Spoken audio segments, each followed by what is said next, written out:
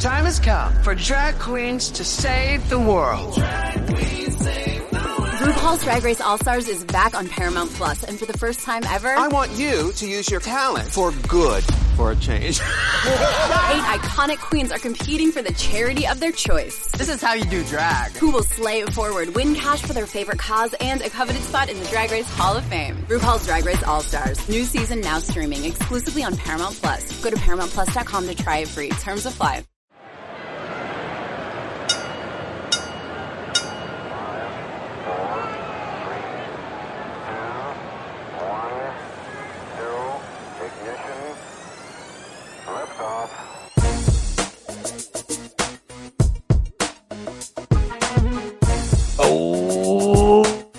Oh, yeah. Fight time is upon us. It's UFC 249 Fight Week. And it's the State of Combat podcast on CBS Sports, getting you covered, getting you prepared and fired up. Pro Sports back at it. Live action. Can't wait. It's the Brian Campbell, the voice that you hear. And joining me on this 249 voyage, the Hall of Famer himself, the earthquake survivor, the champion, Rashad Evans.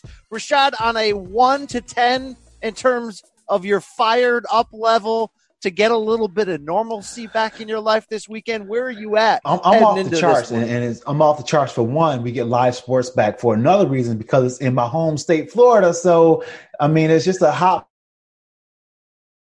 skip, jumping, sniff the action. I can't go there yet, but I can get close enough to the arena just to sniff the action. Absolutely. UFC making a first appearance in Jacksonville this weekend,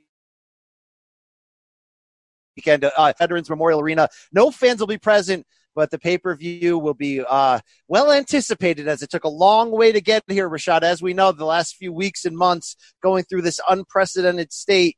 But we're here. We're ready.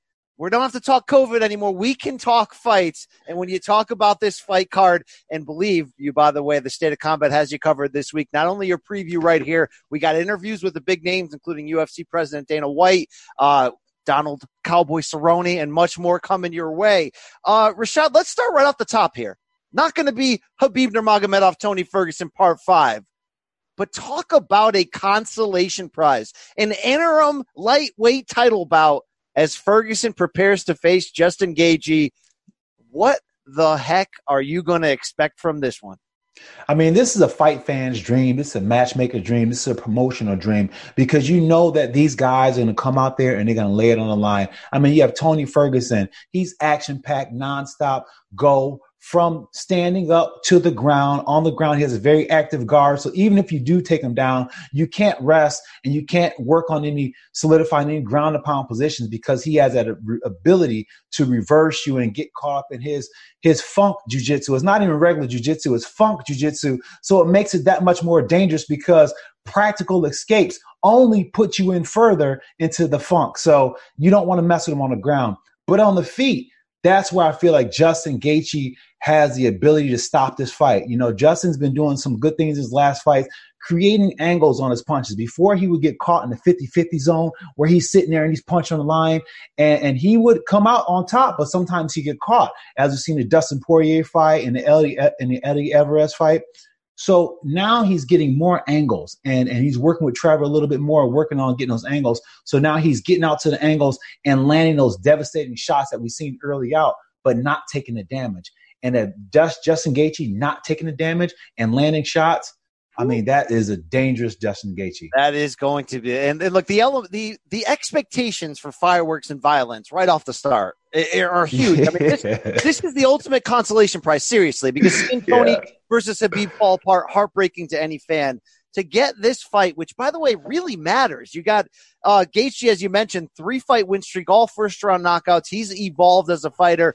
Ferguson, nobody hotter at 12 fights in a row. He has won in the deepest and most competitive division maybe ever in UFC history. You got the interim title at stake. You got the whole idea that this is one of those wake your neighbor. This could be fight of the year, fight of the decade. And we don't say that lightly. These are two all action performers at the very highest level.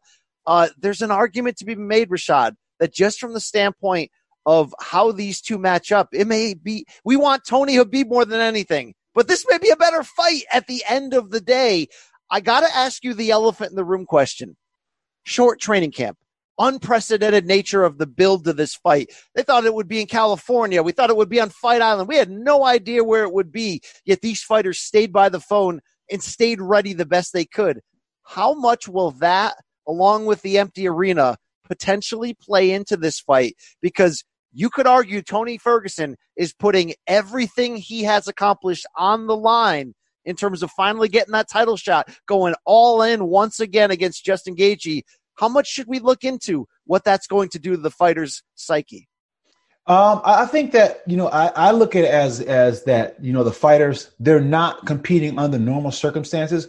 But I think with the circumstances that we're all looking at, I think these fighters are looking at this from a positive standpoint and coming in this with the idea and mindset, thinking that, okay, this is my opportunity to make that big splash, because right now, a lot of the competition can't come over here. So a lot of the fights are going to be here in the United States. So, guys that are savvy enough that want to push and make a name in a weight class that's not highly ranked, this is their chance. This is their moment to etch their minds in their and the people who rank them and the fans and stuff like that. So I think the fighter's going to go on this with a mindset that want to show and want to perform. They want to show the world that, despite what we're all going through, we will get through this. And I think that that's what a lot of fighters are putting in their heart, and that's the way they're going to fight when they get out there. So I think that this right here, this fight card is going to be something that, is going to be talked about for a long time, in the respects that it's going to be one of those blockbuster cards that we are talking about for the next few months. Yeah, it's deep as heck up and down the lineup. There are preliminary fights on here that you just need to see, no question. I'm less concerned about, look, I mentioned a gamble. For Tony Ferguson, it's a gamble. Could he have followed Khabib Nurmagomedov into just, look, now's not the right time. It's hard to make this work with the unprecedented nature, the flights, the state in national laws and the things holding you back. I'll take this fight later in the year. Ferguson could have done that.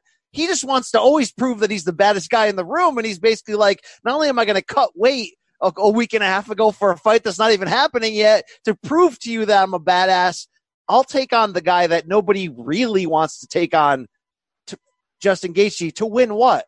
To win what he's already accomplished, Rashad, which is a shot at Khabib.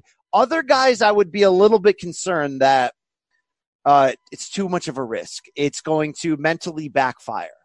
But let's just talk about what I just mentioned. Ferguson got on the scale for the original date of this fight card just to prove to everybody that he's on championship weight 155. He's crazy in all the right ways that you need in a cage, meaning he can take on the punishment. He can go into the deep waters, and he likes it. That's where he lives. If there's anyone I'm going to bet on that this will not hold them back, it's got to be Tony Ferguson. So that makes this fight certainly close on paper.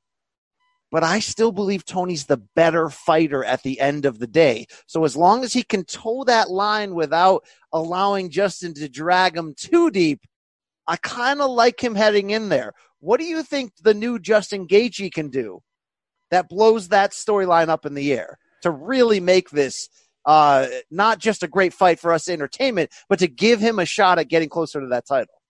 I think the way that Justin's been fighting has been perfect. He's been fighting guys that have the long reach and have that build like Tony Ferguson, and so I think he has the ability to get inside, and I think he's going to be able to create the angles. I think that one thing that Justin Gaethje does, no matter who he's fighting, he has the ability to lure whoever he's fighting into that 50-50, just sling him. And you got a guy, as in Tony Ferguson, who's super game. This guy made weight, as you're saying, when there was no need to make weight. And as you're saying, he's jumping in this opportunity to fight just because he needs a fight. He wants a fight. So this is a guy who's not going to be backed down in any measure of the fight. So when the chance is presented where they're in that exchange, he's going to go for it. And I think that's where Justin Gaethje has the opportunity. And I think that's where Justin Gaethje will seize that opportunity, because Justin hits hard and hits with really, really bad intentions. the thing that I like about Tony that makes me feel as if his past work and the fact that he's had a longer camp to really dedicate to just training his mindset and his body.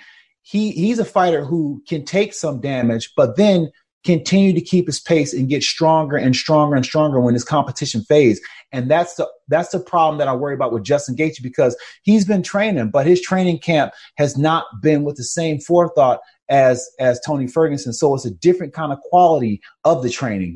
When you're training just to train, or when you're training to fight Khabib, one of the best fighters of all time, the intent is different. So I think that, Justin Gaethje is going to have to make Tony fight in his fight, and just make and initiate that exchange, but be smart and get on angles. Yeah, if you're a Tony Ferguson fan, the only fear that you have is that, as always, that he falls too much in love with his chin and ability to take damage, because this is the wrong guy to get into it, drag it out, slam it out, find out who has the biggest backbone, so to speak, and go after it. But you've heard Justin Gaethje mention the short training camp. I think it was just a couple weeks ago in an interview. He said publicly, look, I don't know if I have 5 rounds in me at that pace. I may only have 18. I mean, for some reason, he knew the exact number. He settled it in, Rashad, on 18 minutes of hell that he can put Tony through. But here's the deal. I'm not looking past Justin's evolution. The stuff Trevor Whitman has done to make him just a little more patient, a little bit more precise in his setups has been brilliant. Sometimes, though, when the ish hits the fan, you are who you are. Right, and you're going to fall back into that guy. The 2 times we've seen Justin Gaethje solved in the octagon have been 2 gentlemen in Eddie Alvarez and Dustin Poirier who needed to have equal levels of elite skill and elite toughness to want to go into hell and have a chance at outlasting Gaethje. Tony Ferguson's that guy. So if we are under the premise that maybe Justin's gas tank won't be at where you would want it to be for this, and maybe this fight gets a little crazier than it normally would have been given those circumstances, Tony's the kind of guy who can linger. And when you linger against Tony and the fight goes to the ground, you can get choked out pretty quick. He can put something on you right there. With that as the foundation, is it knockout or bust here early for Justin Gaethje? Can he win in those deep waters that I just set up? I think that as the rounds go, I think it definitely goes in the favor of Tony, because he has, that long game, meaning the fact that he has the ability to take you down to the ground and gum you up and jam you up with a bunch of different, submissions attempt that you have to be smart to get out of. So that takes energy as well too. But and that all goes into the favor of Tony. But Justin is a wrestler, and he does have the ability to work his ground game. Now it's just a measure of the extent in which he's done it, because I think that when we look at this fight, I think he'll have gas tank to go all day on his feet. But a fight with Tony Ferguson is a multi-level, multi-dimensional fight, meaning the fact that you're going to be going up and down, every which way, and fighting all different angles. And that's what tires you out. And that's what a lot of people can't handle when they face Tony Ferguson. It is not the skill for skill. It's more or less the funk that he throws, and just his pace and his mindset to just be creative in there, And I think those are the things that cause people problems. So as long as Justin Gaethje, he stays fundamental and make Tony fights in the spots that he wants and doesn't get caught with all that jiu-jitsu on the ground or even standing up, because as a taller fighter, he has the ability to drape over him and drape and gum up his arms. And then Justin can find himself in a position of having to defend a submission where he wouldn't have had to defend one against a guy that was more his size without the long limbs, So those are the factors that I think that Tony, has the advantage of.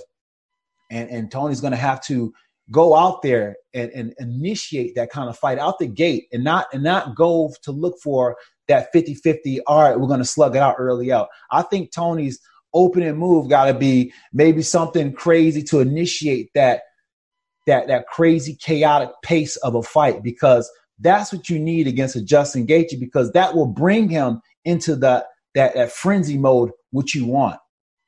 Absolutely. It's time to get to the prediction of this main event. Here's one prediction. My prediction, pain. First of all, for both. Entertainment for all. I mean, look, it's a no-brainer to kind of do what I did off the start. Would be like, this could be your fight of the year before it even happens. I mean, they are those guys. But just, previewing this with you, just thinking about, like, what this actually means for Tony Ferguson with that title window closing, 36, going through the crazy injuries, coming back earlier than we thought possible, going through the personal life drama they had with the family domestic case over the past year, just really blocking all that out and focusing on the task at hand. That only adds to how special this fight could be. I'm not willing to bet against Tony Ferguson at the end of the day. I think he's a higher skilled fighter with more ways to win. I think Justin Gaethje will have bigger moments early on, but I think Tony is going to roll with the punches as he always does.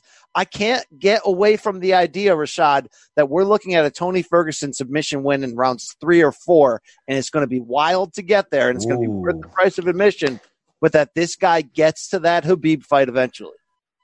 Wow, that's a good prediction, and I like some of it. I like the fact that this is that fight for Tony. This is that big fight for Tony, and Tony, he needs this fight for more than the reasons, obvious reasons, just to get a title fight, but just something inside of him just really needs to get over this hump. It's a long time when you've been out of the cage for that long, and you're looking to get back to what you call normal. Being able to fight.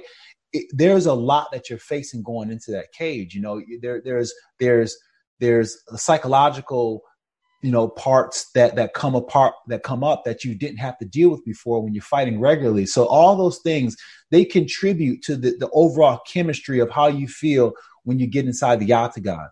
Now, we look at Justin Gaethje, on the other hand, who has been active and who has, looking to fight and been chomping at the bit just to get an opportunity to fight on a stage as Tony Ferguson. So, now I feel as if, like, when we look at the pressure, we look at Tony Ferguson having to be more of on the defensive side when it comes to beating Justin and getting his opportunity. But now you're looking at Justin Gaethje, who's looking at this as a win for all. For him, he's already won a lot of, because he was sitting at home on the couch, but now he's got tagged in to for an interim title belt, and he's in pretty decent shape, but he's going to go for it. And it's the same thing he's done in his last fights. Before, in his last fight that he had, he couldn't even see before the fight. He was literally blind, 24 hours before that fight. And the medicine just kicked in the day of the fight, where he was able to see clear enough to go out there and fight Cowboy. But that's the kind of mindset that Justin Gaethje has. So I say that to say this. I train with a lot of people, and they've all told me that Justin Gaethje is on another level right now. Ooh. And I trust that. Like, they say that he's just clicking on another level. So I'm going to go with Justin on this one, because I like the fact that the pressure's not on him. And when the pressure's not on him, he fights at a different level. Yeah, and he was looking to be the bridesmaid in a lot of ways in this division when he had, arguably deserved a shot. Conor's lingering. We knew we had to get through Tony Khabib, and now he has a chance to jump to the head of the line. Wow. Can't wait. I mean, I just went from like 10 out of 10 to somehow even more fired up for this. We're going to take a quick cause for the pause. On the other side, we're going to look at a must-watch bantamweight title bout and much more from this deep card. It's your boys BC and Rashad. Hey, it's Kaylee Cuoco for Priceline. Ready to go to your happy place for a happy price? Well, why didn't you say so? Just download the Priceline app right now and save up to 60% on hotels. So whether it's Cousin Kevin's Kazoo Concert in Kansas City, go Kevin, or Becky's Bachelorette Bash in Bermuda, you never have to miss a trip ever again. So download the Priceline app today. Your savings are waiting. Go to your happy place for a happy price. Go to your happy price, Priceline. It only takes 2 minutes of sheer horror. A new Paramount Plus original docuseries. We were dealing with a serial killer preying on elderly women. A cold-blooded killer hidden in plain sight. He's suffocating people with the pillows. Leaving corpses all over Texas. How did it happen? I was responsible for her. The guilt is immeasurable. They covered it up. Pillowcase Murders, now streaming exclusively on Paramount Plus. And we're back. Just a reminder, the State of Combat has you covered on the front side, the back side, all the ways in between ahead of UFC 249. Believe that. Interviews this week with Dana White, Cowboy Cerrone, Anthony Pettis, Stipe Miocic. You don't want to miss any of that, but it's the preview pod right now. And Rashad, this bantamweight title bout could really headline any card, anywhere, anytime. It's Henry Cejudo making the first defense after knocking out Marlon Moraes to win the vacant belt. He's no longer the flyweight champion. He's focusing on 135. But we know how he got here, meaning he's not going to fight Peter Yan, Aljamain Sterling, Corey Sandhagen right now, or Jose Aldo, who he was originally signed up for. The veteran Dominick Cruz at 35 has cut the line, cut to the front of he's beaten the queue. He's here, whether you like it or not, and we've debated that in recent weeks. It's a great story, but can it be a great fight? We forget that Dominick Cruz is a big bantamweight. And we forget that Henry Cejudo, how long has he been a bantamweight? 5 minutes?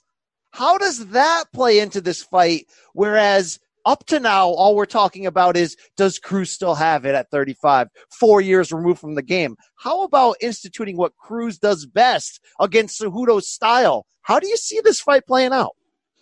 It plays out a lot more complicated than I originally thought at first, because when I first thought about it, I was just thinking about, just the overall development of Henry Cejudo, how he's been developing it with his hands and in conjunction with his wrestling and finding that seamless transition where, you start to see guys who start to pull away from the pack. They have that seamless transition between their striking and punching and their next technique. And that's what I was seeing in Henry Cejudo. But then you look at Dominick Cruz, who is leaps in, head and shoulders beyond all of that. When it comes to transitions, when it comes to movement, when it comes to all these different aspects of the fight game, Dominick Cruz has that advantage. Now the only thing that Dominick Cruz, he's just not been active. And his body hasn't been tested. And, that's not a small task to make up for, because at the end of the day, training is training and fighting is fighting, and that's something that Dominick is going to have to overcome. But for the most part, on paper, I think that this is a really, really tough fight for Henry. I have seen some pictures of Henry as of lately, and Henry looked as if like he's been hitting the weights pretty hard. So it looks as if like, he's looking to maybe dominate this with his wrestling ability, because he has that just waiting in the clutches, and he can use that to pretty much out wrestle anybody. But he uses it when he has to, and we've seen it when he fought when he fought Mighty Mouse. We've seen him pull it out against Mighty Mouse, and we also seen him pull it out against Moraes. But I just think that Dominick Cruz is going to be a tough puzzle for him to figure out early out, but I think Champ is feeling himself right now. So yeah, that could be. It's hard to look past the youth and the freshness. And I know anyone saying, look, Cejudo's not really that young. He's only a couple of years younger than Cruz. But you talk about mileage, injury, time off, all that.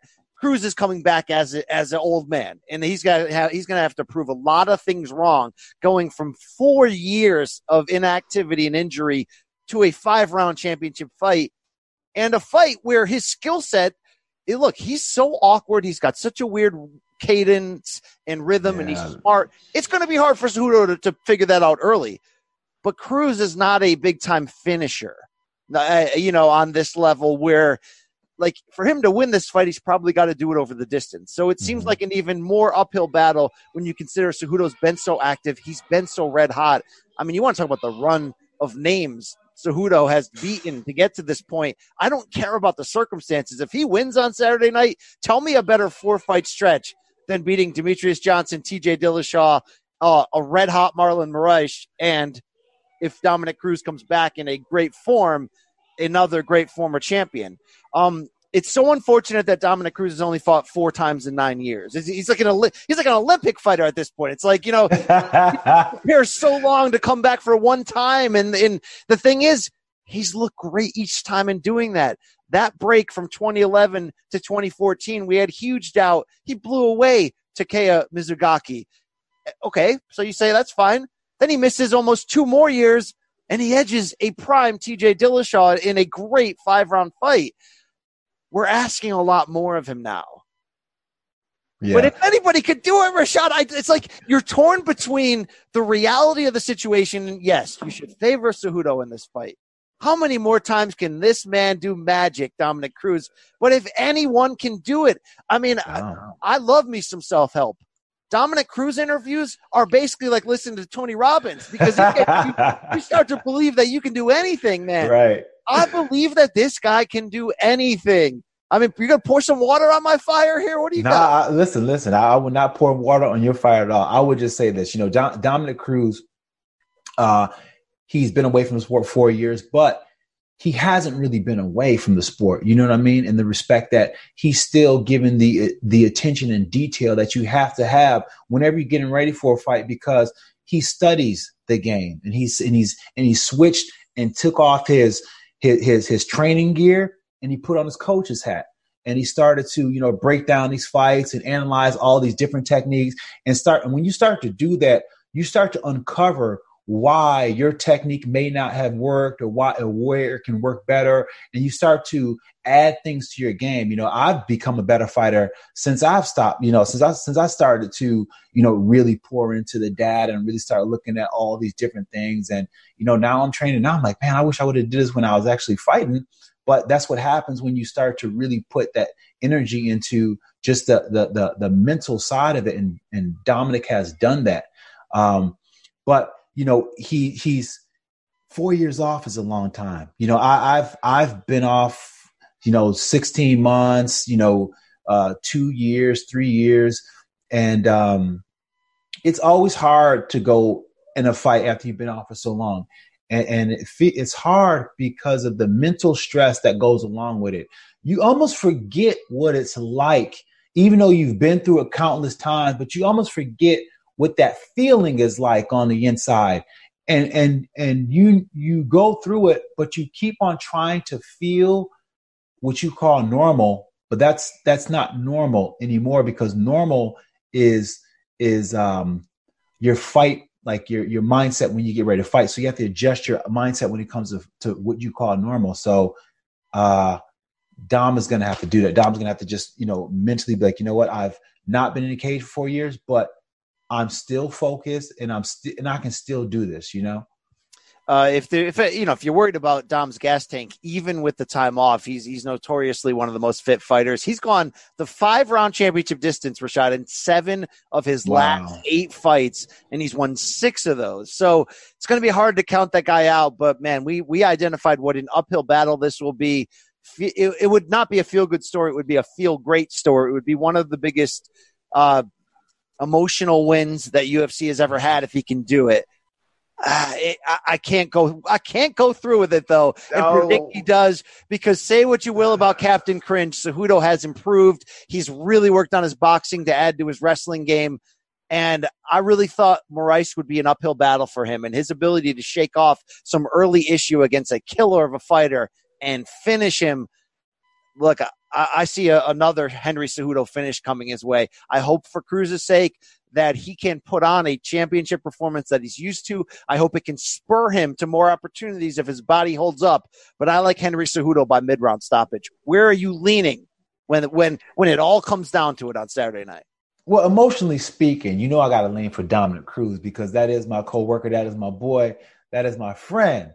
But on a professional level, picking fights here, I got to go with Henry Cejudo. And, just looking, like you said, the tear that he's been on, and you said who could compare to anybody like that? I only could think of John Jones, and that's what we're looking at here in Henry Cejudo. Not saying he's John Jones, but just the impact that he's making, at 125 and now at 135. He's done the work and he's now believing in himself. And now that right there is the biggest recipe for disaster, his belief, because he already has the skill level tenfold. You know, when it comes to wrestling, got that. You know, stand up striking, he's got that. He's gotten better. Now he's confident. Now he's believing in it. And I think that that's going to be a problem for Dominick Cruz, who hasn't been active enough and getting in the cage and just feeling what it feels like. And then here's another thing on top of it. It's one thing to kind of like when you get into the octagon and you don't, it's going to feel weird. There's no crowd there. There's a lot of weird things that's going to be just different. And who knows how Dom is going to take that not being in the cage. I mean, he might do better because there's no crowd and it may feel like practice.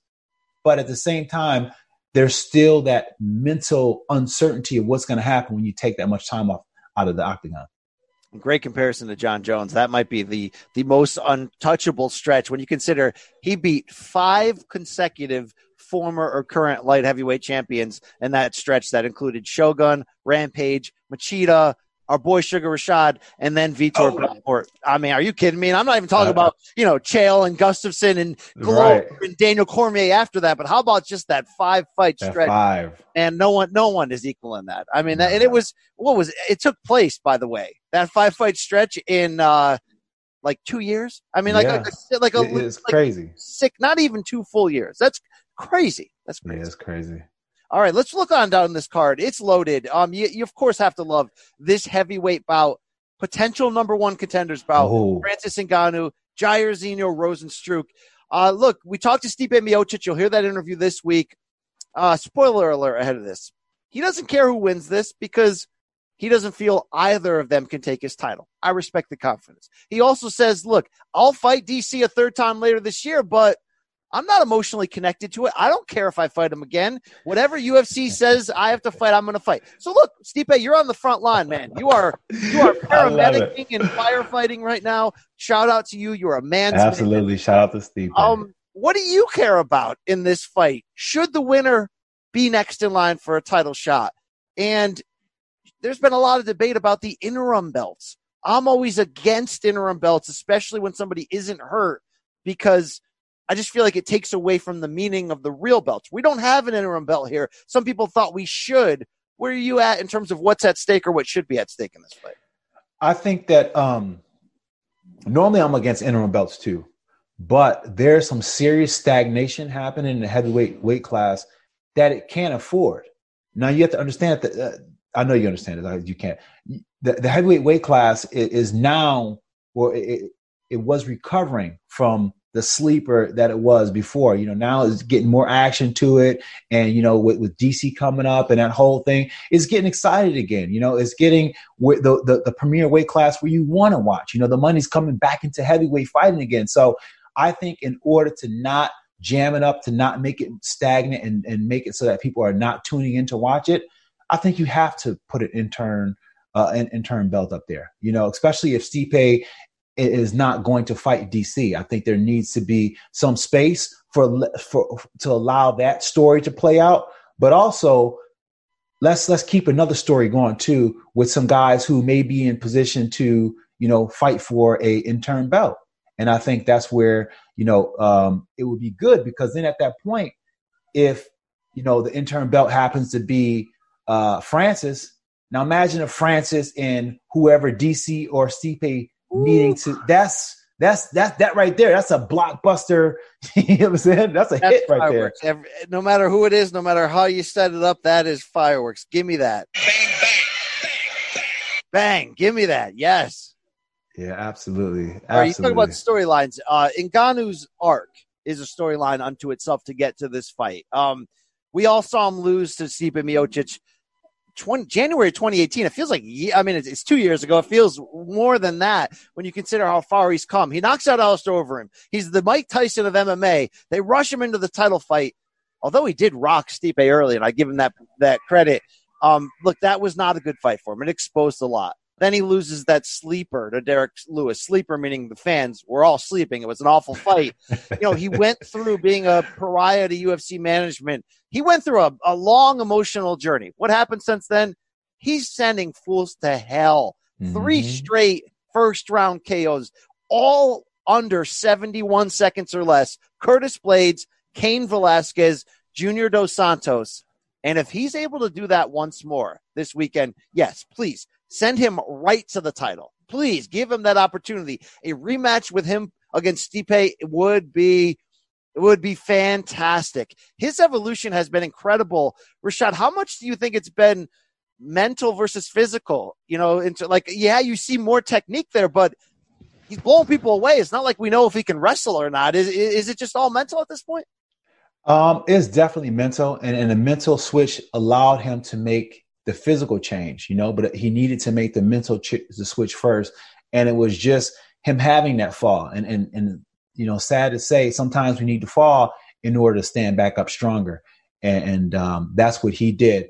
And now, he's gaining so much confidence because he's, rounded out the rest of his skill set. Now he's not worried about having those holes in his game because that humble spot, it completely destructed him, where he had to build himself up from ground level. So he's worked on all those skills.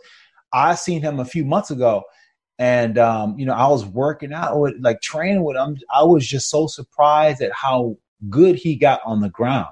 And there's things that I was looking at when I look at for people to see how they are on the ground, where they bring the hips back to, and, where their instincts lead them back to. And his instincts were leading him into proper position. Like he was understanding where he needed to be. And I was like, man, this is crazy, because before he would get, swept and stuff like that by people with half his size because he didn't understand all that. But now he's a beast on top too. So all of that is contributing to him just being more comfortable to go and fight the way he likes to fight. And now he's not even afraid to go in deep waters, because when you solve the problem of not being able to wrestle, then you kind of, in a sense, solve your gas tank problems, because that's where his gas tank issue was. It wasn't in throwing the punches. It was just that constricting the muscles and then letting them go. What do you do when the lactic acid fills your muscles up? How do you flush them? And he's been getting practice by just wrestling.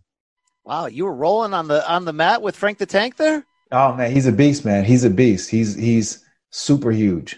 Well, the cool part about this matchup is we have an evolving Ngannou. We don't know the level to, but he's impressing us. And then we got a Rosenstruck who's 32 years old, who may be where Ngannou was a couple years ago, meaning he's raw, he's explosive. You don't really know how good he is, but you also don't know if that's ever going to matter. And what I mean by that is he had a main event opportunity in December against Alistair Overeem. For 5 rounds, he showed us some good, some bad from the standpoint of stamina, technique. Yet with 4 seconds to go in that fight, I mean, he landed you talk about a bomb. You talk about banging. Let me bang with somebody. I mean, I thought he went. Alistair Overeem's lips got on separate planes to go to each It was impressive. It was a reminder that, like Ngannou, you don't always need to be a finished product to keep winning fights and keep going to that next level. He's 10-0. What do you think right now is the difference between him and Ngannou?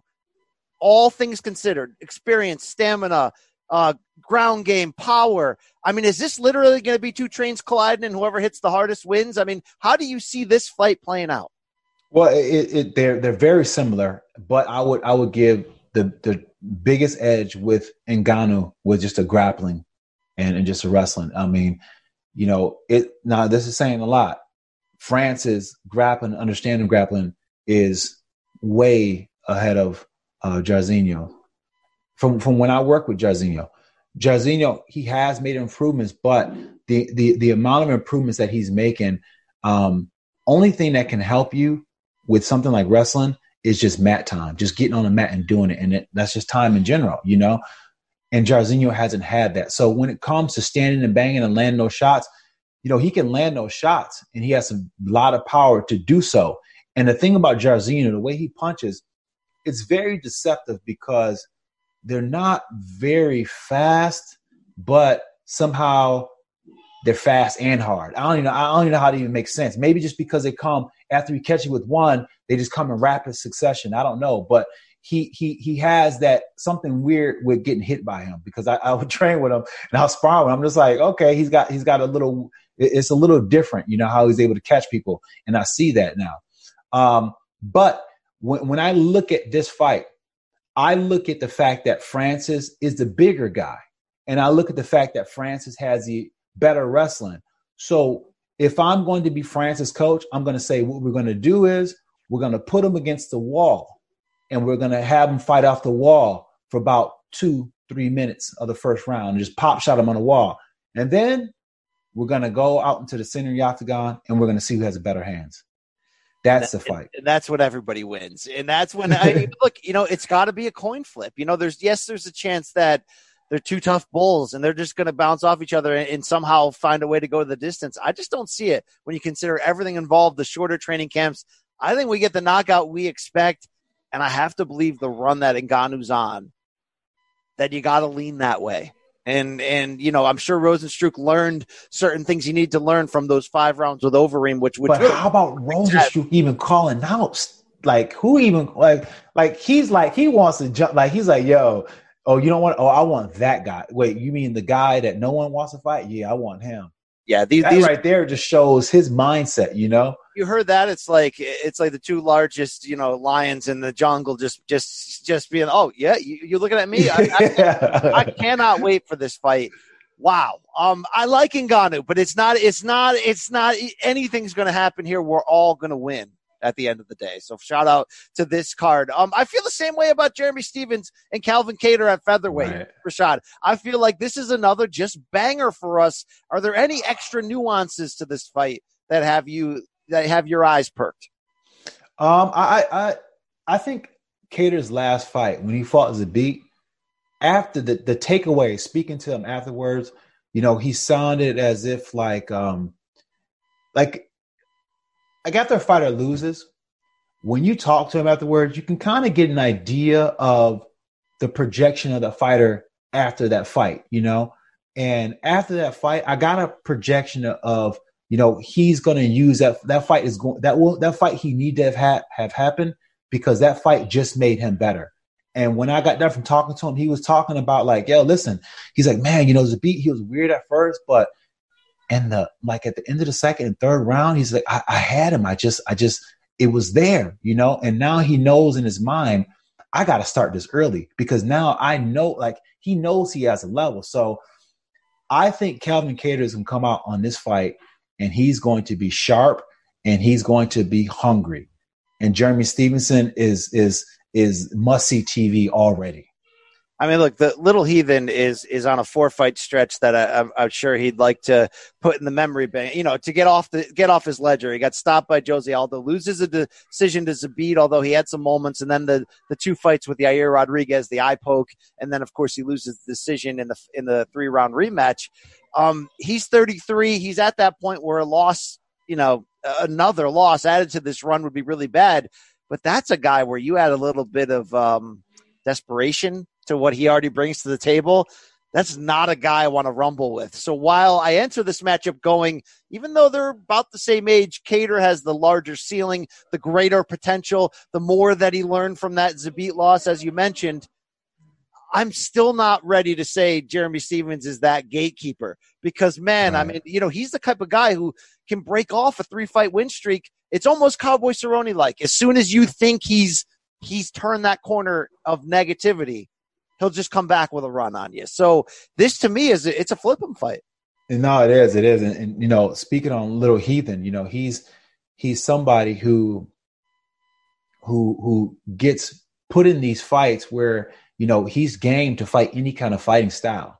But the best type of Jeremy Stephens is the Jeremy Stephens who does mix in his mixed martial arts and fight that well-rounded mixed martial arts fights with the heavy emphasis on let me bang, bro. You know what I'm saying? If you let him bang, bro, and at the same time he's able to mix in his MMA, regular MMA, without it being all about banging, that's a very dangerous Jeremy Stevenson.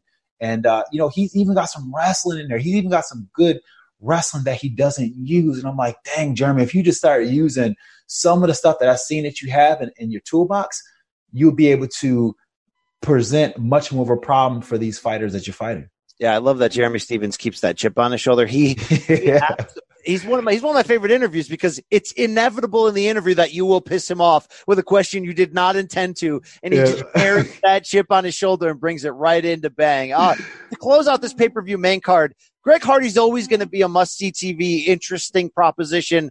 The embattled ex-NFL All-Pro. He's fresh off that decision loss in which it was a giant step up against Alexander Volkov. We didn't think he was ready. He lost wide, but he didn't embarrass himself. He's going to get an opportunity here against Yorgan De Castro, who's 6-0, 33 years old, won his Dana White contender opportunity, made his pro debut with UFC, or made his UFC debut, gets a knockout. It certainly doesn't have the resume to where you're going to favor him in this fight. How far away is Greg Hardy from us taking him serious and we stop looking at it as just sort of an attraction fight? And how much danger do you see in this one? I think that we're pretty close to start looking at him as just a sideshow. I think that, his last fight, he didn't get the win and he did lose by a landslide, but it's how he lost to me that gave me hope for him in the future and let me know that this guy can be something, because despite how technically outmatched he was and experienced outmatched he was, he did make the fight pretty competitive. And there was a time where it looked like as if like he was still in the fight, so it wasn't, he did do a lot of good things right in that fight. So I think that gave him a lot to go back and work on, and I think that when it comes to getting better, how much you can go back and work on is a measure of success. So I think that he's had a lot to go back on, and he's the kind of guy who doesn't shy away about doing his homework either. So he's probably, pushed himself to the limits to patch up them holes. So I think that this is a perfect matchup to showcase, the growth of Greg Hardy. And the thing that makes watching Greg so special is the thing that made watching The Ultimate Fighter so special. You get to watch these guys at a novice level grow to be these badass fighters that you just like, man, I never would have thought this guy who could, barely do this is now doing this. And that's what I see happening with Greg Hardy. I wonder if De Castro could make this a fight. I mean, he's got some power. If he tries to make it a shootout early, I mean, you certainly don't want to bang with Greg Hardy. That's his best opportunity. Or, you want to see if you can stretch him out a little bit, maybe take it deep into that third round. But this could be a combustible pay-per-view main card opener. I certainly like the matchmaking here. This does not look to me like it's set up to be a Greg Hardy landslide. It feels like we're going to learn a little, a decent amount more about where he's at from this. So shout out to the matchmaking on there. Let's hit into that preliminary side of the card. We'll quickly run through a couple. I love the crap out of the matchmaking that went into this welterweight bout of Cowboy Cerrone, Anthony Pettis, two celebrity names, household names. They both bang. They both badly need a win. And I talked to Anthony Pettis the other day. You're going to hear that conversation this week. He took this fight on a couple weeks' notice. He's so bad. He felt so bad about his loss on that Cowboy Conor undercard, in which he just didn't feel like against Ferreira. He just didn't feel like he showed out at all to what he was capable of. It was a second consecutive defeat. Carlos Diego Ferreira. Sorry, I had too many names in my head, confused. He just wanted to get back in there against anybody. They gave him the name Cowboy. He's like, heck yeah. And, of course, you probably heard Cowboy's interview with Brett Okamoto of ESPN, where he's straight up being like, look, I froze against Conor. I was not myself. I just want to have fun again. No pressure. This fight is fun. But Rashad, I might be as fired up for this fight as any on this card, because it's just two old school guys you love getting in there and rumbling. You can't hate on that. No, you can't. And both these guys are throwbacks to WEC classics. So this is like a WEC classic we're getting here. And this is the kind of fight that both of these fighters should be fighting. And I would love to see both of these fighters fighting more fights like this, with guys like this, because they still can fight, but they're competitively at the same exact level. And they want to go out there and still show that they still have it. So this is going to be a fun fight. These are not the guys who are at the top of the weight class, but at the same time, these guys right here, they're amazing fighters. And they're going to go out there and they're going to put on a good fight for the fight. I don't think we give Pettis enough credit. We talk a lot that look, I mean, he's fallen from where he was as champion. He's 33 now. He essentially has been alternating wins and losses, ever since he lost that belt to Dos Anjos. He had a little rough stretch there of 3 losses in a row. Then he's been like win, loss, win, loss, win, loss. But they've all been so much fun to watch because there's times that he like underachieves, but then out of nowhere, like you saw against Wonder Boy, he'll just give you a flash of what he used to be. I mean, his performance against Tony Ferguson in defeat, there was some crazy moments in that fight. So I give that guy a lot of credit. I went back and watched the first time he fought Donald Cerrone in 2013. I had forgotten that first round demolition by kicks to the body. I kind of feel like with Cowboy having so much to prove, this may end up playing into Pettis' hands to give us another highlight reel, knockout. I don't want to see Cowboy to fall to 4 in a row in defeat by knockout at age 37. And all 4, by the way, coming in like a 1-year window. That's not where I want to see Cowboy, but I kind of like Pettis' chances entering this one. I like Pettis' chances too because he struggled. But it's all about what you do when you struggle, and he hasn't gotten frustrated with the struggle to the point where he's just like, all right, let me just go out there and try to make some money and do whatever I can. He still believes that he can compete. He still believes that he's just missing that one thing in order to get him back to how he was. And that may be true. That may be very well true. Only he knows the answer to that. So going into this fight, I like that mindset that he has, but Cowboy, on the other hand, he's trying to get over that embarrassment of the whole Conor fight and everything that went into that, because, I'm sure for the longest time he had to, it's hard. It's hard. Whenever you go out there and have a fight that you get devastated in, it takes a while to kind of rebuild yourself where you're able to be like, you know what? It is what it is. I'll get him next time. That takes a long time.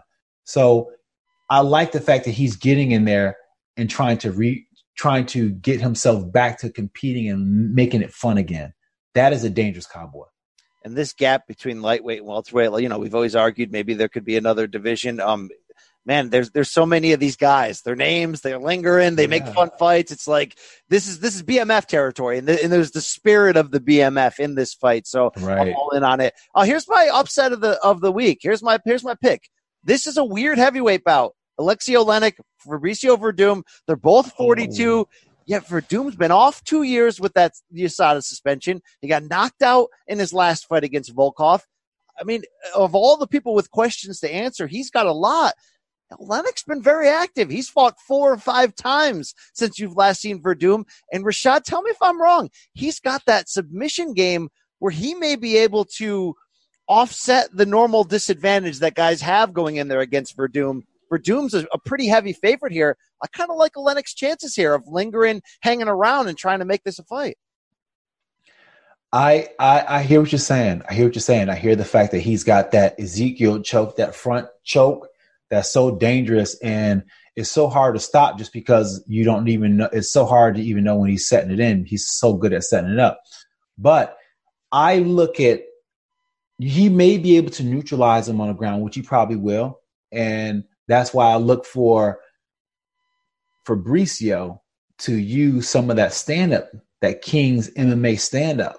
And when Fabricio actually tries to do his stand-up without slapping or being lazy about it, he's actually got some pretty good stand-up. I sparred him a few times when Cordero was there, and he spars different when Cordero's there. So he wasn't being lazy about it at all and trying to go to the ground. So he was actually throwing the 1s and 2s and kicks and everything, with really good. So I know he has that ability now, and I know that he's going to use that because that's the biggest difference between him and his opponent. His opponent doesn't. His stand-up is bad.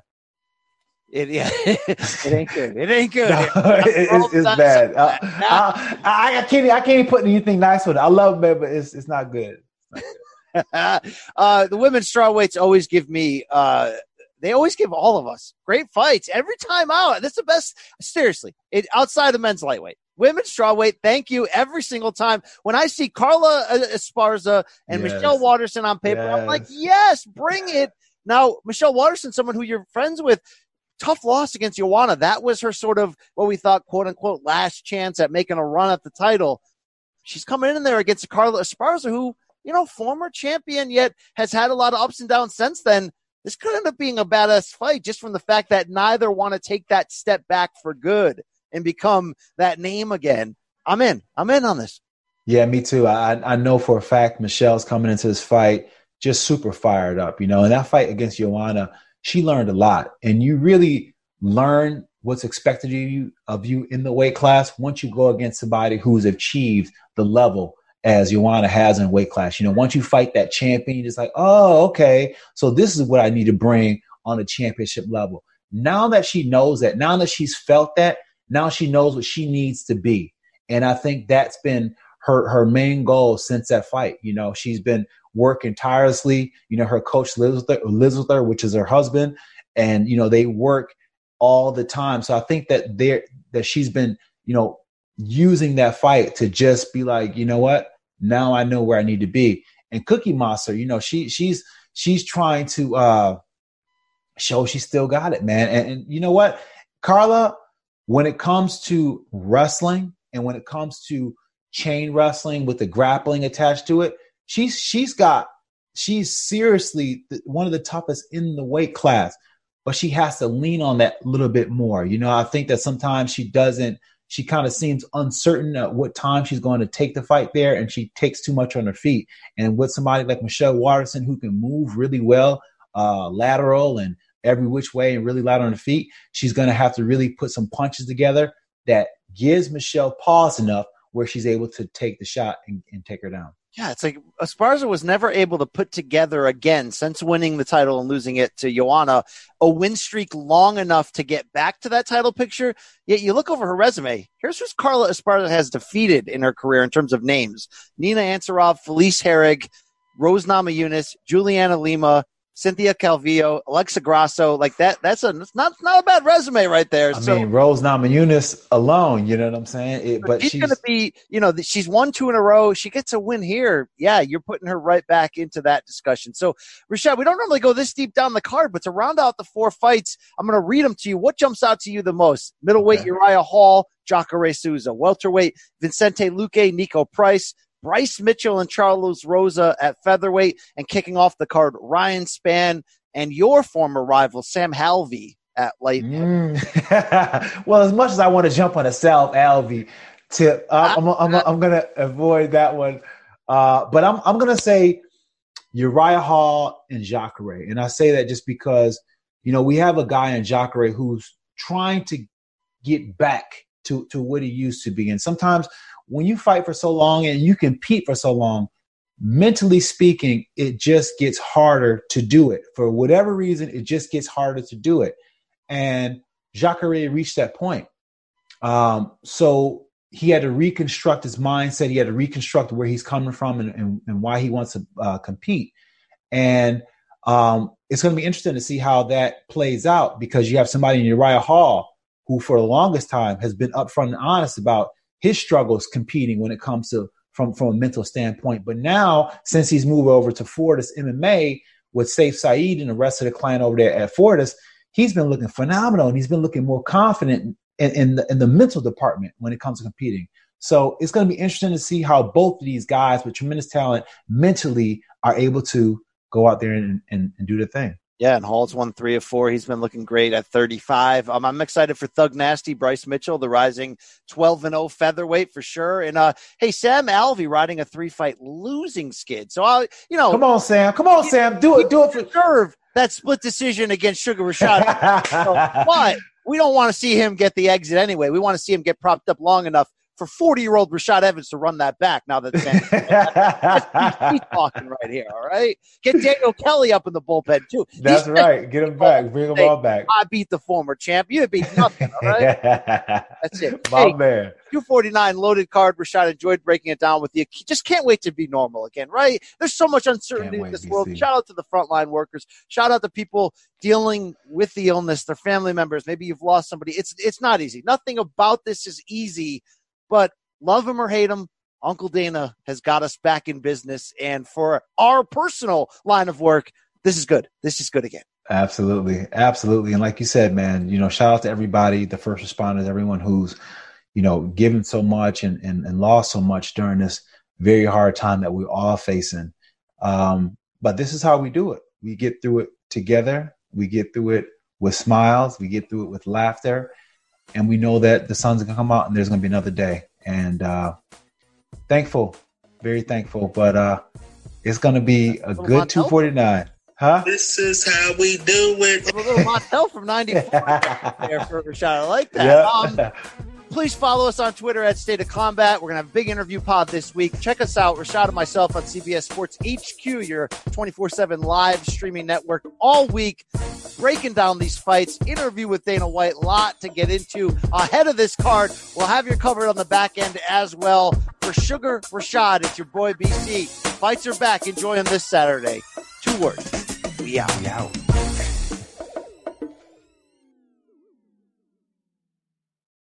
Should you ever set foot outside of them hotel, you will be shot. Don't miss the new Showtime limited series based on the international bestseller. For the last 4 years, I've been a prisoner. Why are they keeping you here? Starring Emmy Award winner Ewan McGregor. This is the brave new world that you dreamt of. Be very careful. You are still a prisoner here. Everything in this new world comes at cost. This is still my country. A Gentleman in Moscow, now streaming on Paramount Plus, only with the Paramount Plus with Showtime plan.